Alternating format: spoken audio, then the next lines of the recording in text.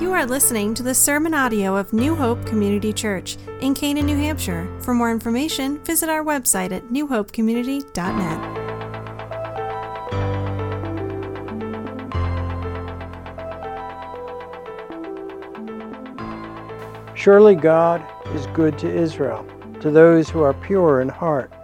But as for me, my feet had almost slipped. I had nearly lost my foothold. For I envied the arrogant when I saw the prosperity of the wicked. They have no struggles. Their bodies are healthy and strong. They are free from the burdens common to man. They are not plagued by human ills. Therefore pride is their necklace. They clothe themselves with violence. From their callous hearts comes iniquity. The evil conceits of their minds know no limits. They scoff and speak with malice. In their arrogance they threaten oppression. Their mouths lay claim to heaven, and their tongues take possession of the earth. Therefore their people turn to them. Drink up waters in abundance. They say, how can God know? Does the Most High have knowledge? This is what the wicked are like, always carefree.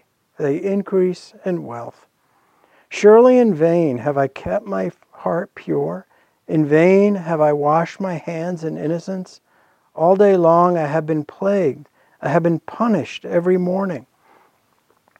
If I had said, I will speak thus, I would have betrayed your children.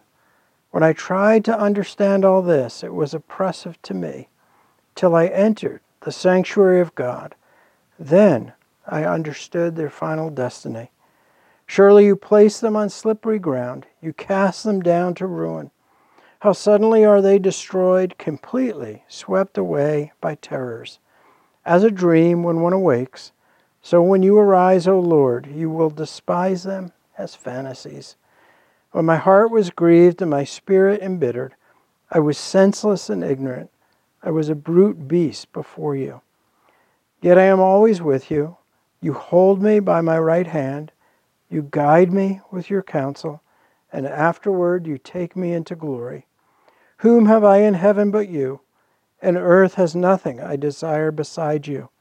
My flesh and my heart may fail, but God is the strength of my heart and my portion forever. Those who are far from you will perish. You destroy all who are unfaithful to you. But as for me, it is good to be near God. I have made the sovereign Lord my refuge. I will tell of all your deeds. These are the words of the Lord. Last night, Whitney Museum of American Art in New York City hosted the film by Andy Warhol, Empire. Theatergoers lined up, ready with their tickets, but also came prepared with the following: plenty of snacks, pillows, and blankets. Andy Warhol's movie is over 8 hours long. It's 8 hours and 5 minutes long.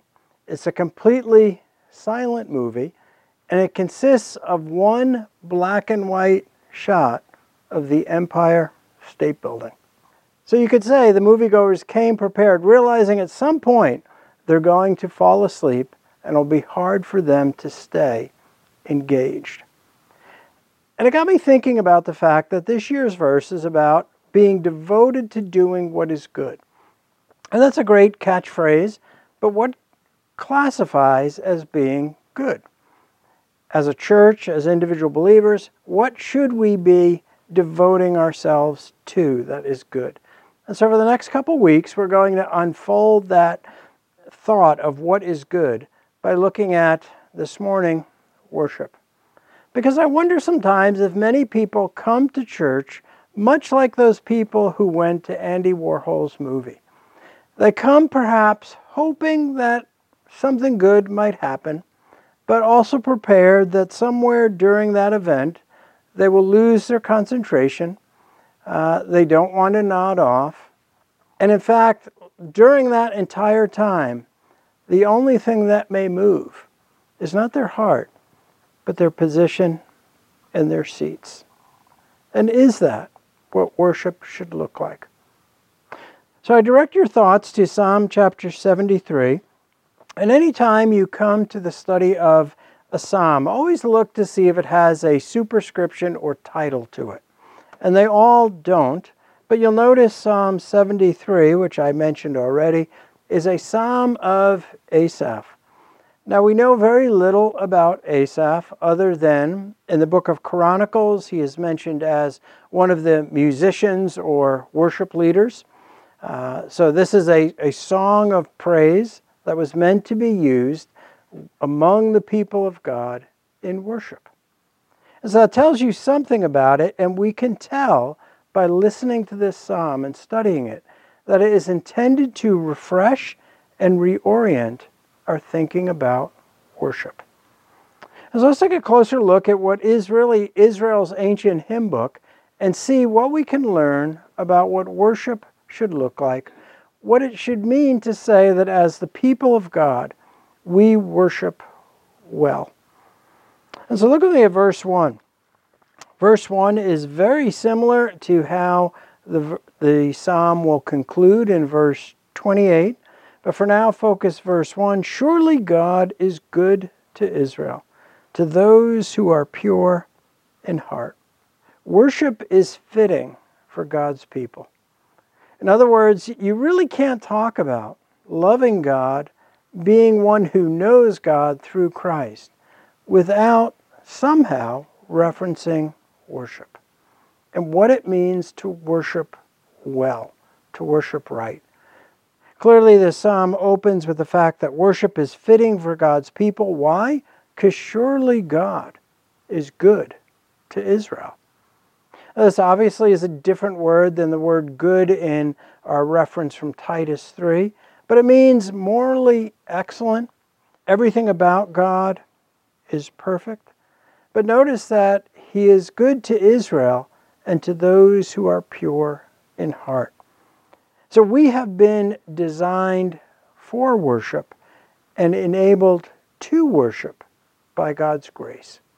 And that's very important for us to remember, that we have been hardwired to worship, to look beyond ourselves, to find someone bigger than ourselves to devote our time and attention to. And I think if you look around the workplace, as you look around our world, it's very clear to see the problem isn't that the person who doesn't know Christ doesn't understand commitment or devotion. They are very committed and devoted people. But it's what is the object of their devotion or commitment that brings a sharp distinction between those who know Christ and those who don't. And so you notice here as this psalm unfolds for us, we're designed for worship. We're only able to do that by God's grace. God is good. And just as you hear that phrase, to pause and consider how you would fill that in. God is good because, and we should all be thinking of a number of things that can come to mind. Forgiveness of sin in Christ. For revealing himself to us through his word in a way that we can understand it. For his mercies that are new every day. But worship is clearly about the state of the heart. Notice Asaph does not go into a description about the musicians themselves who are performing. He doesn't go into a description about the tabernacle or sanctuary or anything related to that. But he focuses on the heart. Because worship is all about the motivation, the desire of our heart. Why do we gather to worship? I want you to go over to the book of John for a moment, John chapter 4. And there we find an interesting discussion and conversation related to worship between Jesus and the Samaritan woman at the well. And you're familiar with this account. It's loaded with a tremendous amount of cultural issues there as Jesus not only speaks directly to this woman, but she is a Samaritan. And the Samaritans and Jews both are very much in disagreement as where is the place for true worship. So going back in Old Testament history, you have the people of Samaria building their temple at Mount Gerizim. And you have the people of Israel worshiping in Jerusalem, each saying the other one is correct as to where the temple should be. Well, Jesus engages in a conversation here about worship. And picking up in this in verse 21, Jesus declared, "Believe me, woman, a time is coming when you will worship the Father neither on this mountain nor in Jerusalem. You Samaritans worship what you do not know. We worship what we know, for salvation is from the Jews. Yet a time is coming and has now come when the true worshipers will worship the Father in spirit and in truth, for they are the kind of worshipers the Father seeks. God is spirit, and his worshipers must worship in spirit and in truth." How intriguing that Jesus takes us right back to the heart of the Psalms to reveal that worship must focus on the condition of the heart. Nowhere in the New Testament do you find a description of one of the places where believers are gathered. You don't have a description of the homes, what they're like, how the furniture was set in place for what a worship service should look like. Because from culture to culture that will change. From time to time that will change. At one time it was the custom churches had pews. As we all know, many churches now don't have pews. So it's not that furniture or that outward exterior environment that is the key to worship. It is, do you know what it means to worship in spirit and in truth? Very clear directions reminding us of what should be at the center of our worship. Jonathan Gibson recently co-wrote a book called Reformation Worship, a very extensive book, over 500 pages long. But in the very beginning, he gives this definition of worship. He says, worship is the right, fitting, and delightful response of moral beings, angelic and human, to God the Creator, Redeemer, and Consummator, for who he is as one eternal God in three persons, Father, Son, and Holy Spirit. Now that may seem like a long definition, but what a beautiful way of capturing what is at the heart of Asaph's psalm, what is at the heart of Jesus' definition of worship in the New Testament. That worship is the right, fitting, and delightful response of moral beings, angelic and human, to God the Creator, Redeemer, and Consummator, for who he is as one eternal God in three persons, Father, Son, and Holy Spirit. So worship is Trinitarian. It involves each member of the Godhead. But now returning to Psalm chapter 73, we want to see what else Asaph wants to show us about worship. Since worship is fitting for God's people, then in every and any situation or circumstance, God's people should be engaged in worship. Because you notice here in this particular psalm, verses 2 through 14, take you into Asaph's thinking. And it's not just Asaph who is wrestling with some of this, but we can understand this psalm is reflective of what many times God's people wrestle with. In other words, when you think about worship, sometimes we equate worship with how we're feeling. So we feel like we're ready for worship because we've had a good morning and we show up and the church is warm. We see our friends, so we're ready for worship. We read the meditation, so therefore we must be ready for worship. But we fail to remember that worship, true worship, is genuinely proven when you can worship God, irregardless of your circumstances and trials. Because I hinted at there's something troubling Asaph as he comes before God. And you see it stated clearly in verses 2 and 3. But as for me, my feet had almost slipped. I had nearly lost my foothold, for I envied the arrogant when I saw the prosperity of the wicked. Have you ever wrestled with the thought, why do evil people sometimes appear to have great lives? Lives of leisure, lives of success, prosperity. Asaph goes on in verses in between 2 and 14, sort of taking you through some of his tough questions and thoughts here. Why is it sometimes evil people are healthy and they die quickly? They don't seem to suffer. They're not facing prolonged sickness. They live their life and they die healthy. In every way, they appear to have the good life. Why do some of us find ourselves maybe in a home that we might consider small? When I was just reading something the other day about a house in the Hamptons that has 16 bathrooms.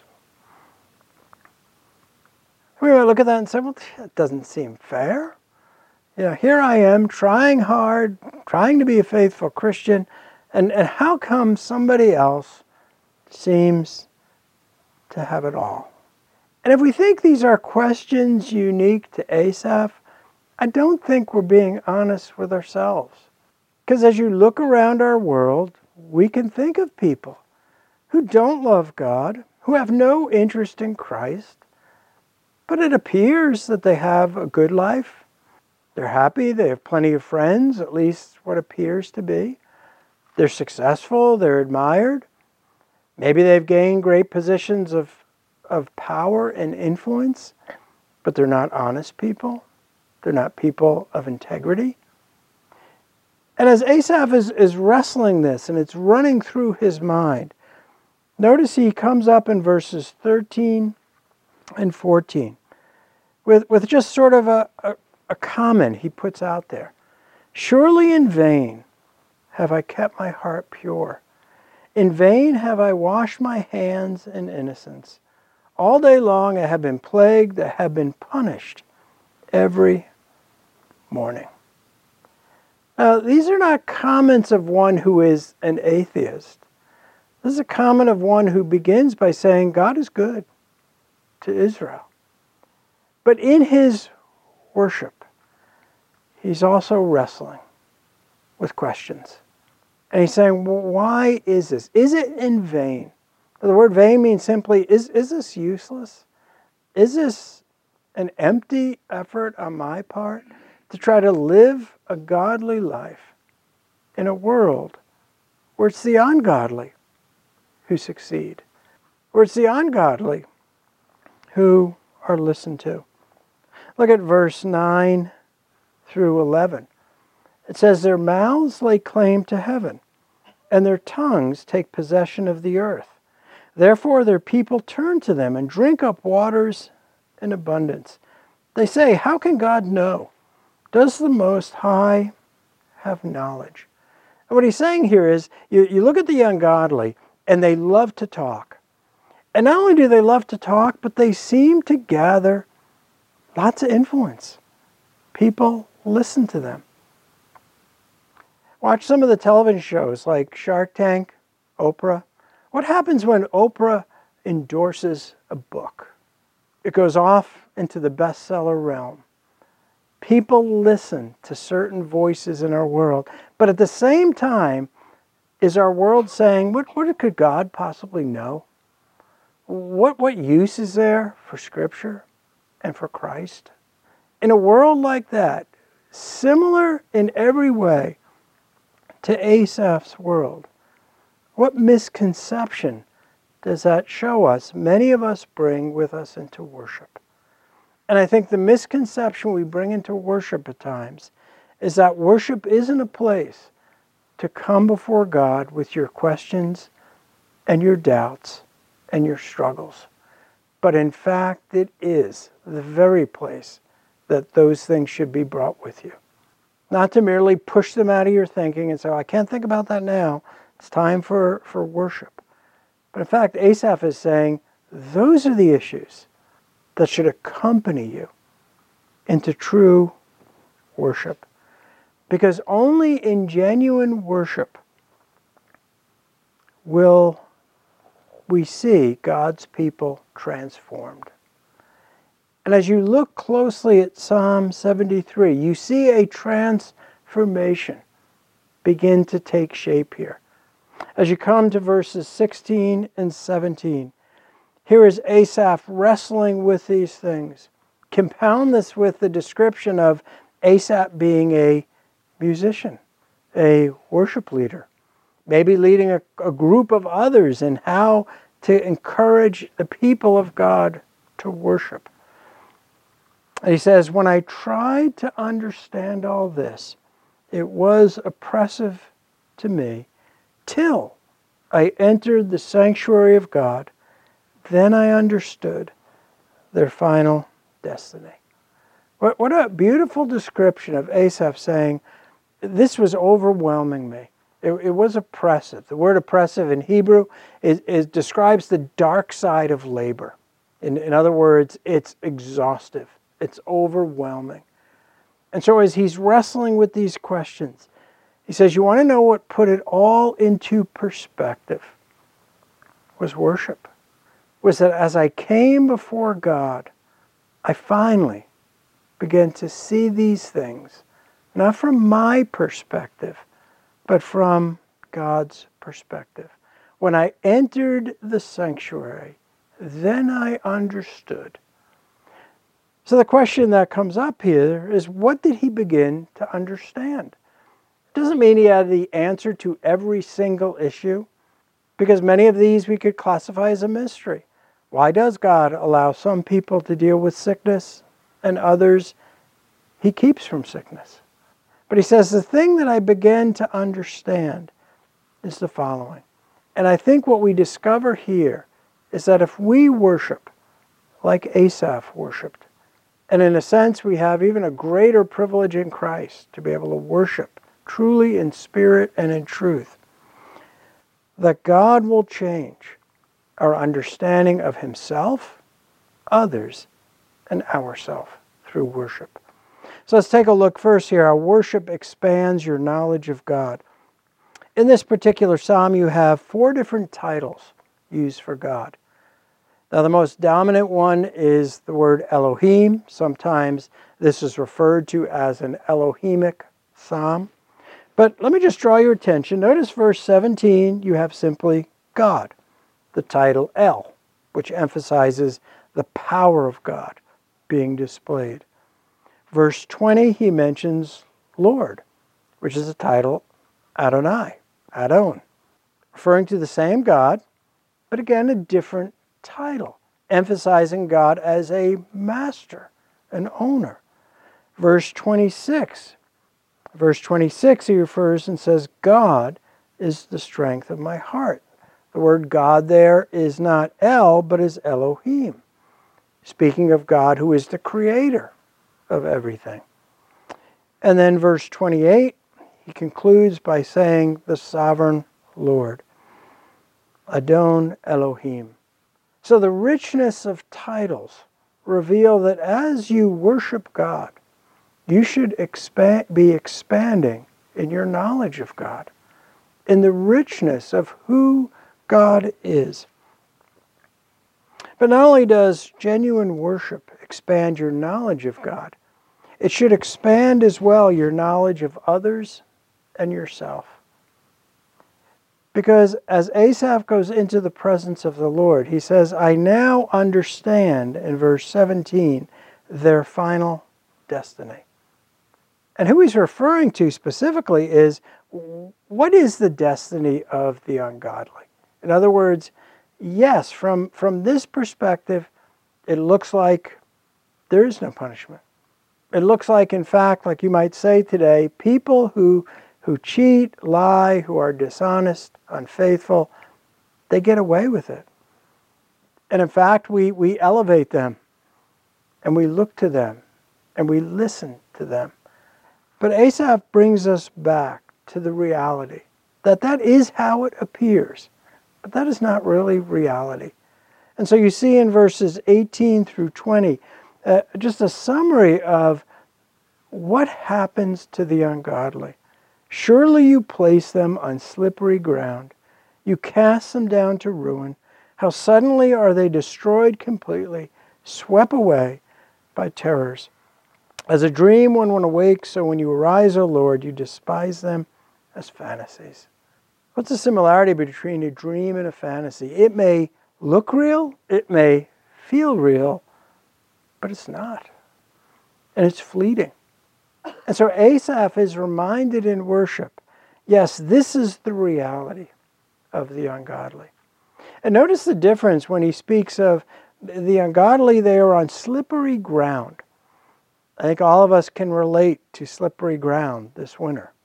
But nowhere in Scripture do you have a description like that of the godly. God says of those who are His, I will not let you stumble or slip. I will keep your footing secure.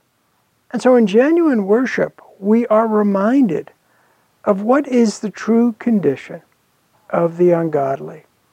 Not what our world thinks of them, but what is God's assessment and appraisal of them. But then you go down to verses 21 and 22. True worship expands your knowledge also of yourself. Because as you come into the presence of God, we should see ourselves truly for who we are apart from Christ.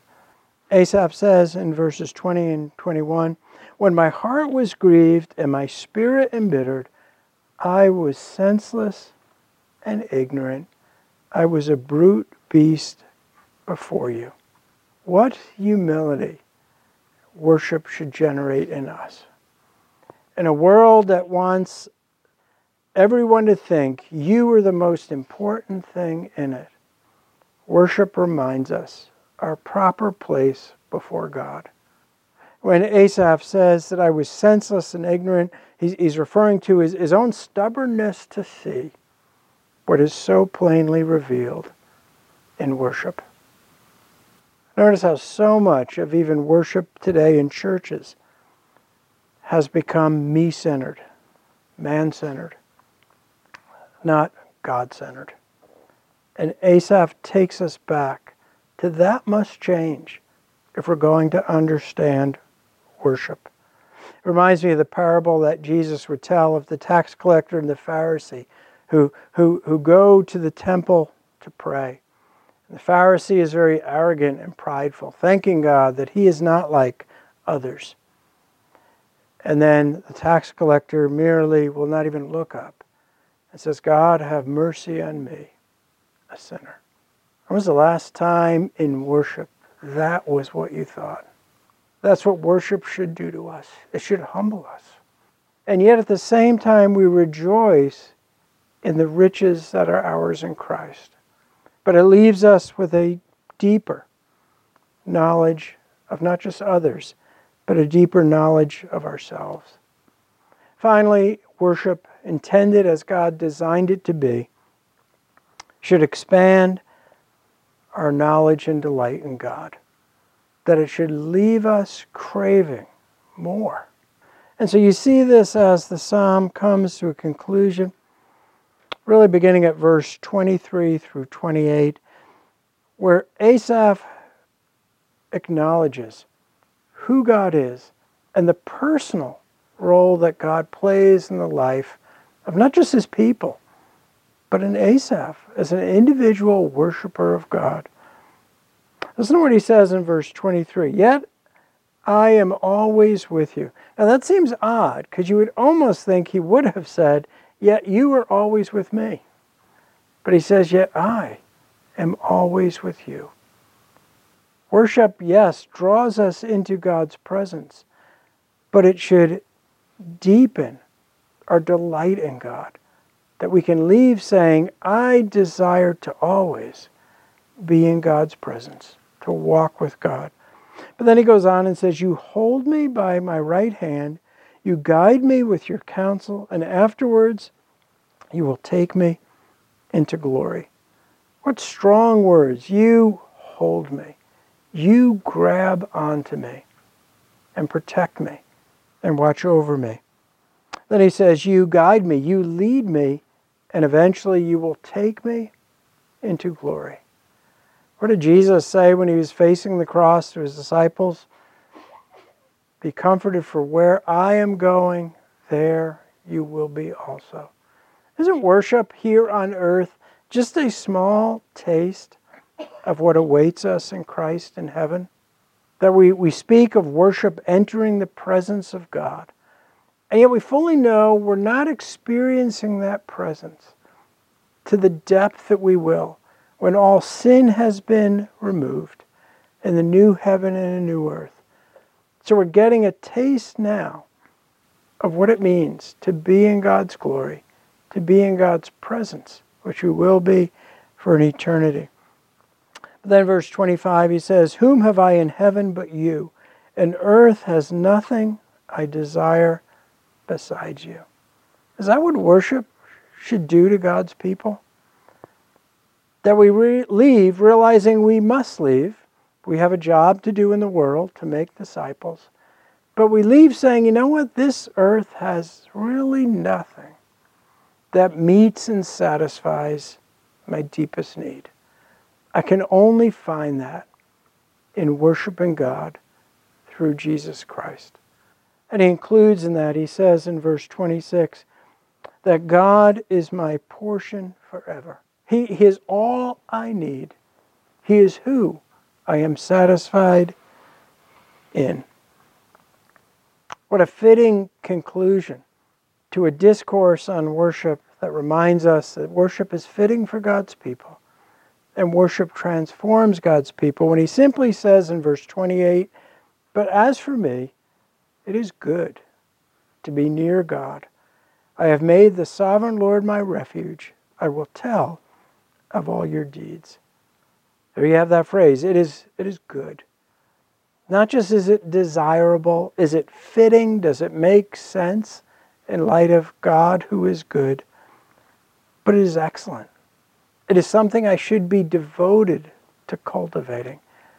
What would happen this week if that was our goal? To be near God, to walk with God, to worship God. And so Asaph's psalm leaves us, you could say, with two questions that he's not going to answer for us, but that we must answer for ourselves. And the first is simply, how do you approach worship?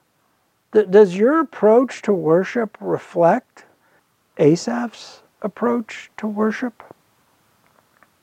Or do you come to worship much like those who would go see Andy Warhol's movie, hoping they can endure it, at least get through it, maybe enjoy one or two parts of it, and then get back to their life? So Asaph wants us to think about, what is your approach to worship? And a follow-up question would simply be, how do you prepare for worship? And you could start with Sundays. How do you prepare for worship on Sunday? Now, I firmly believe worship is a preparation that takes place all week long. But do you get a good night's rest on Saturday night? Do you get up early enough to prepare yourself for worship Sunday morning? If you honestly think preparing for worship is just reading the meditation that's in the bulletin, you're mistaken. That's there to help us, but if that's your sole preparation for worship, then you haven't grasped the God that Asaph is worshiping. How do you prepare for worship during the week? Time reading Scripture, praying for one another, praying for the worship service, praying for the ministries of the church, praying that in all things, in all ways that day, you would be near God, because being near God is good. Let's pray. Our Father in heaven, these words have done what worship should always do. Confront us with the reality of who you are and remind us of our sinfulness. Remind us that our holiness is found only in you through Jesus Christ. May we be a people devoted to doing what is good, and that is that we worship well. In Jesus' name, amen.